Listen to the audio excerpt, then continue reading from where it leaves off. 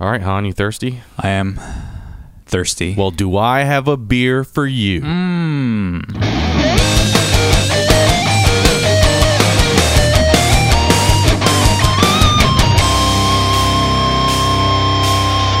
Welcome, everybody. You are in the Bottle Shop. My name is Steven. My name is Han. And we are a couple dudes who like to drink beer.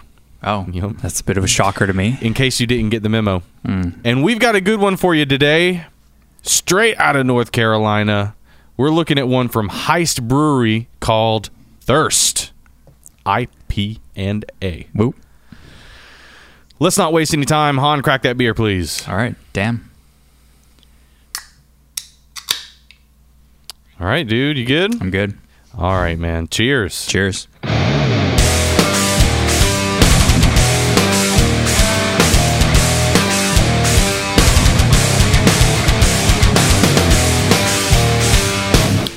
That has aged surprisingly well. The flavor that I'm getting. Uh-oh. Surprising. We're going to have to talk about that one. But later, it's time for my favorite portion. I'm talking about quick hit. Buckle your seatbelts. Let's go. All right, style. This is an IPA, arguably a New England style. In terms of availability, this is a semi-regular release, meaning that you have to keep an eye out for it if you really want it. It's clocking in at 6.5% ABV, and I paid $17.99 USD for 4 16-ounce cans. After conversion, that is $24.43 Canadian. My friend, quick history. All right. The brewery, Heist, established in 2012, located in Charlotte, North Carolina, sold in, as far as I understand, I think the eastern United States. If I'm wrong about that, then please correct me. Something like that. Sounds right. Yeah, apparently, according to my friend who lives in Charlotte, you can't even really get Heist in the stores there. You actually have to go to the brewery itself. So, boo. That sounds like work. All right. Heist Brewing. Thirst. IPA. Talking about marketing and packaging. How does this can look? Han, how does it make you feel? It doesn't really make me feel anyway. I don't know how to feel about this one. I will say that it's probably one of the more unique ones that we've had on the show so far. I don't think we've had a can that has artwork quite like this or in this style. But it does have sort of a cheap-ish look to it. Not to be too harsh. Yeah, it really does. They have this hop monster on all of their cans, and this one's no exception. I think it's okay. I mean, I'm okay with it, I guess. Yeah, So, yeah. And ladies and gentlemen, if you want to weigh in on how this can art looks, please go over to our IG. You'll get to see the can, you'll get to see the details, and you'll get to see what the beer looks like in a glass. At the Bottle Shop Podcast, IG. We're also on Twitter, but we don't do anything with that. We're also on Gmail. Send us an email. Yes. We're also going to be on Netflix soon-ish. Working that one out. We're going to skip YouTube, go straight to Netflix. That's what the real content creators are doing nowadays anyways. And maybe we'll open up a TikTok.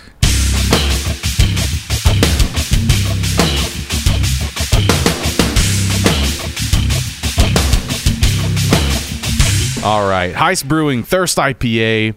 In terms of color, when you pour it out, it's gonna be yellow. Yellow for my people that aren't from Alabama. It's maybe a little strawy. Because it's a pseudo New England style, it is definitely hazy, but it's not quite like opaque. It's still a little translucent. I got a great head, nice and silky, and as I'm drinking it, it's leaving lovely lacing down the sides of the glass. Han, what about you? I felt like I could have poured this a little bit more aggressively, but I did end up with a fairly nice head. Still a little bit remaining. And yeah, I see what you're talking about with the lacing as I'm drinking it. But otherwise, agreed on your points. And I kind of fucked up because I poured every bit of the can into the glass. And I got some of the yeast cake at the bottom. Ooh. Into my beer. So I'm going to have to chew on that eventually. It's all just flavor, bro.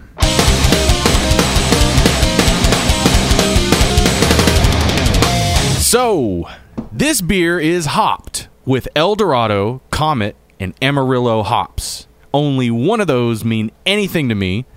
Recently, I did a 5-gallon batch of homebrew, except I divided everything into 1-gallon batches. I did everything exactly the same. The only thing I changed was the hop schedule. And in the recipe, I used all the same times, same amounts. I just did different hops. El Dorado was one of them. Huge learning experience for me. I can finally say that there's a hop on this show that I kind of know what to expect out of. It's actually quite bitter, but it's very lemony. It tastes, I swear to God, it tastes like lemon rind or candied lemon. So I'm going in looking or expecting that note. Comet and Amarillo, I know fuck all about those. I have no idea. Bury your nose in there, man. Tell me what you smell. Strangely enough, I don't get a whole lot of anything other than alcohol and actually malt. A slight bitter quality to it, but it's not, I wouldn't consider it to be distinctive. And I mean, maybe because you said that this beer isn't particularly fresh, right? As far as what we're drinking. Hang on a minute. Oh, these bastards. Didn't put it on the can. Boo. That sucks. As soon as this one hit the shelf, I picked it up. So, it was fresh in May. Oh, okay. So this is actually still relatively fresh then. It's not that old. I would say so, yeah. I mean, unless it took 2 months to get to my beer store, which could be the case. Okay. I don't know. Yeah, for me, it's like predominantly malt, actually. Kind of sweet smelling, and alcohol for me. And again, like a bitter quality, but nothing, not something that I could pick out easily. Yeah, I agree with that, man. Surprisingly tame on the nose. Mm-hmm.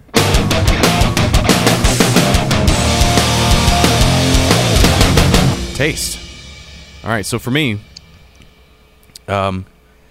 in keeping with the New England style, it's very smooth. It's almost certainly got some lactose in it because of the mouthfeel. Quite silky.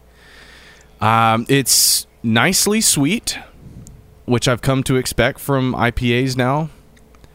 I do get a citrus note. I do get maybe the barest hint of hop vegetation. It is not dank at all. It is bright, clean, and it's in and out. I mean, it doesn't linger. And surprisingly enough, it drinks like maybe a 5% beer, in my opinion. It drinks really easy. Han, what do you think? I'm with you on most of that. I will say, in conversations we've had in the past, I know you've always remarked about if you age beers, sometimes it just end up tasting like raisins. I think this is actually the first time that I've experienced this, even though we're not sure if this is actually quote unquote aged in any capacity, but I get malt sweetness up front, a little bit of a sour, like tart note. So I guess the citrusy quality is there. And then it's bitter, but again, I don't really detect the hop veggie quality to it. But yeah, I'm getting mostly malt, which is, I think this is the first IPA I've had where I've really been able to detect that. So it's interesting. Wow. Yeah. What a day. What a day. breaking new ground here. And I forgot to ask you, what are you drinking out of? Nonic or jar? The Nonic, man. What about you? Sam Adams Perfect Pint. Talk to me about the mouthfeel, man. So I'm with you. It is actually pretty smooth. There's a little bit of carbonation there, so it's not like you're drinking, like a nitro stout or something, but it's smooth. It's not going to be prickly, I would say, in any capacity. For me, it's a little bit on the thicker side, so it's not like a really truly easy drinking beer, but it's not like coating my mouth like syrup or anything like that. So it's kind of an in between. What about you? Yeah, same. And I want to talk about the balance of this beer because it's quite nice. It is just bitter enough to balance out the sweetness up front, and it's just silky enough to make it not harsh in my mouth. And I think that's a really good thing they have going. That's very well executed here. In terms of drinkability, I could all day this one, which is kind of irregular for me in IPAs. I'm usually 1 or 2 and done, especially when they're thick like this, big fat beer. I usually am 1 or 2. I could probably do this all day. What about you? This is like a twofer, maybe a threefer for me. If I was in the right mood, perhaps I could potentially try to all day this one. It sits in like a weird spot though. But I do agree with you in terms of the balance, and kudos, I guess, to them for being an American craft brewery that made an IPA that wasn't just punching you in the mouth, which is what I was expecting. 100% agree. Yeah, I was expecting that when I saw this, but it's absolutely not that. So gets 2 big thumbs up from me for that. So. Yeah, and we've said it in the past on this show. We've talked about our opinions on the American craft brew scene in general. I think it's no secret that American craft breweries tend to go to the extremes for their yucks instead of making something that's insanely drinkable and very well balanced and nuanced. Maybe we're seeing a shift in the market. Doubt it.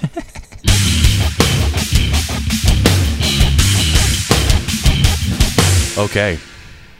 I got a question for you, man.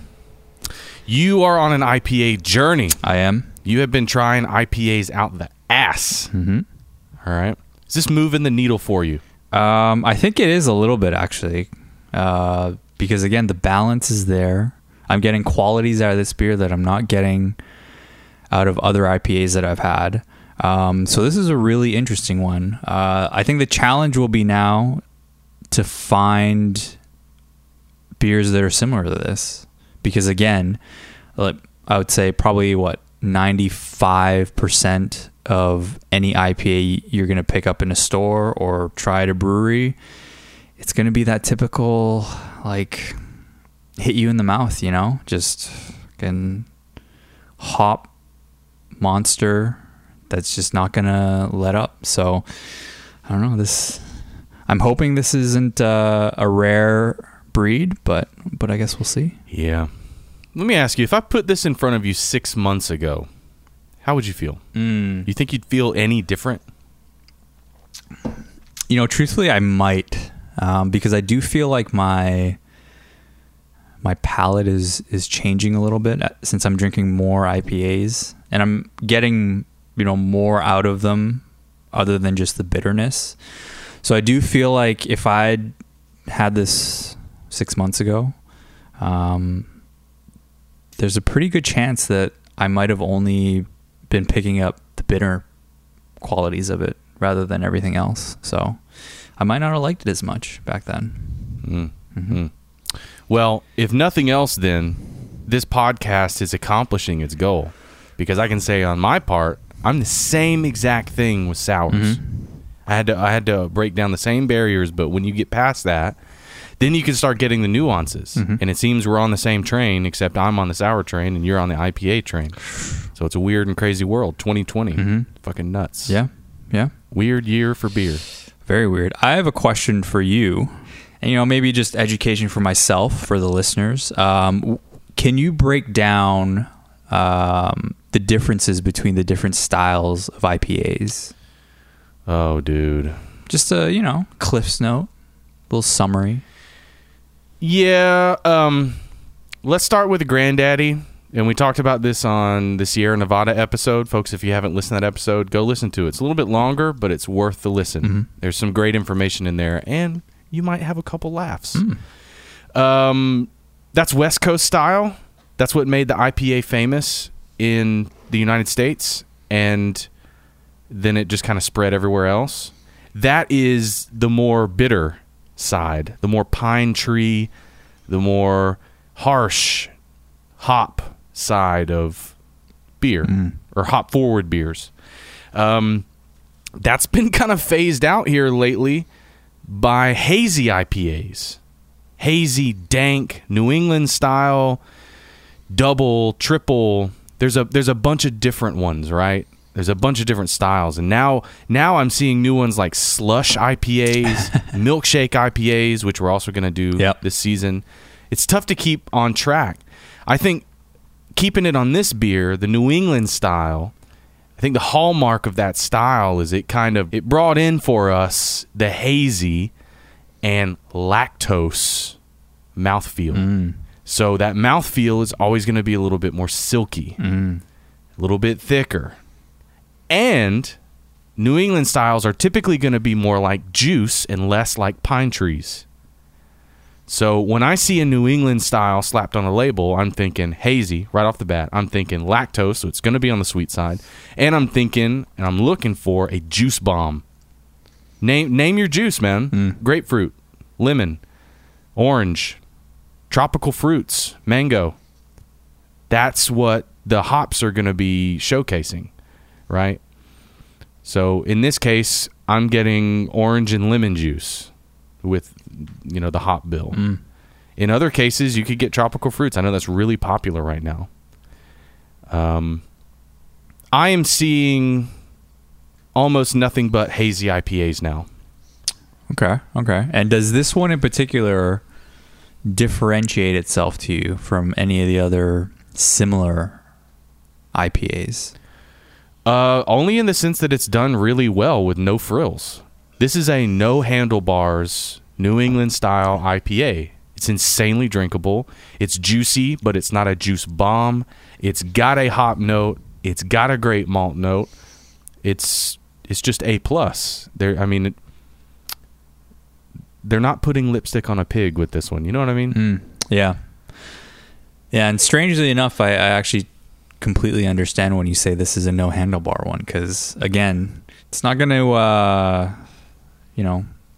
step on your face with any particular flavor profile. It's just all there in a nice little harmony, Yeah. I think I meant no training wheels. Did I say handlebar? Yeah, but I agree with the no handlebar thing, because when I think about it, I got my bicycle metaphors mixed up. Yeah, but when I think about handlebar, I think about a handlebar mustache and hipsters, and they want those extreme and fucking out there beers. So that's how I see it. Thanks for saving me on that one. Yeah, dude. that was well done.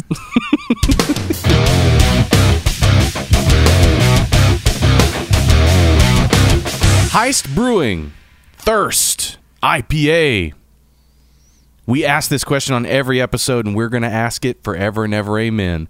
In terms of value, Han, is there value in this beer for you? Yeah, there is. Because again, it's something different that I've never had in an IPA before. It's really nice, so I would happily have this one again. What about you? There is a resounding yes from the Bottle Shop crew. There is value in this beer. I like the price point. I like the beer. Highly recommend it. Easy drinking. I don't know what else to say. All right, on that note, ladies and gents, my non-binary crew, if you're out there, we're going to have a shitload of episodes this season. All the beers are going to be, I think they're all going to be amazing. We're going to be releasing episodes a lot. I really recommend you stay tuned this season because there's going to be some gooders. Oh, yeah. I have a little bit left. Me too. So on that note, cheers, man. Cheers.